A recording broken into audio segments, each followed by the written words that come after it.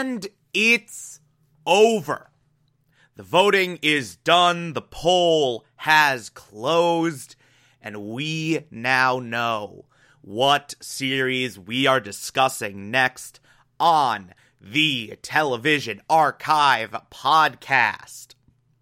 And that show is...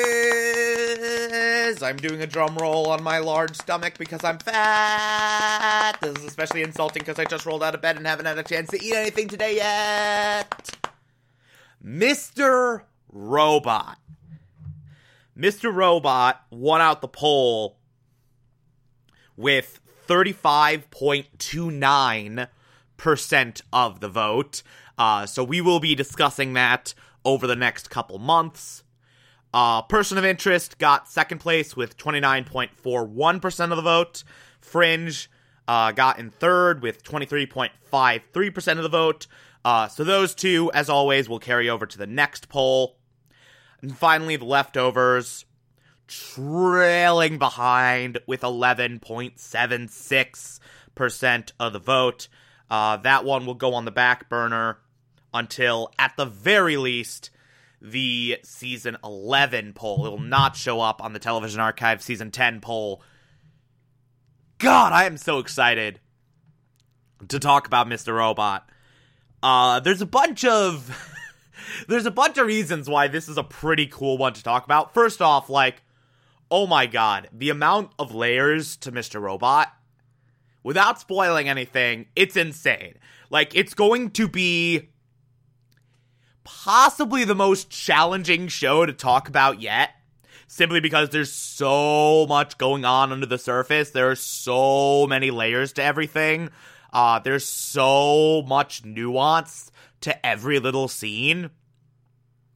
Like, it's gonna be hard, A, to talk about it just generally, to break down specifics, and B, to talk about certain scenes without spoiling what is to come, without spoiling what it means episodes, hell, even seasons into the future.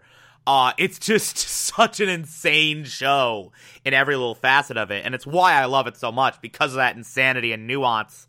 So it's gonna be really, really interesting and really, really strange to sort of dive into all of that.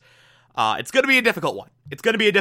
But I think we can pull it off. I think we can handle this show in all of its insanity well enough.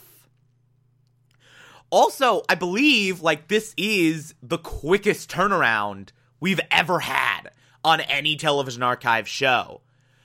Previously, the quickest turnaround from a show ending to talking about it here was The Americans. And that had, like, just under a year turnaround. This was, like, not even a month. Like, it literally just ended in December, and now we're already talking about it. Which I'm happy about, because as of that finale coming out last month, like, it's officially my new favorite show of all time. Like, it surpassed even Fringe. I genuinely believe Mr. Robot is the greatest show ever made. It is on another level. It is a type of jaw-dropping masterpiece that's really a once-in-a-lifetime thing, and we really don't get anymore in television or film. Like, it's just such a good show. It's so, so fantastic, and I cannot wait to talk about it. It's so freaking brilliant. So it's gonna be awesome. It's gonna be great. I am so, so excited to dive into every little aspect of this show.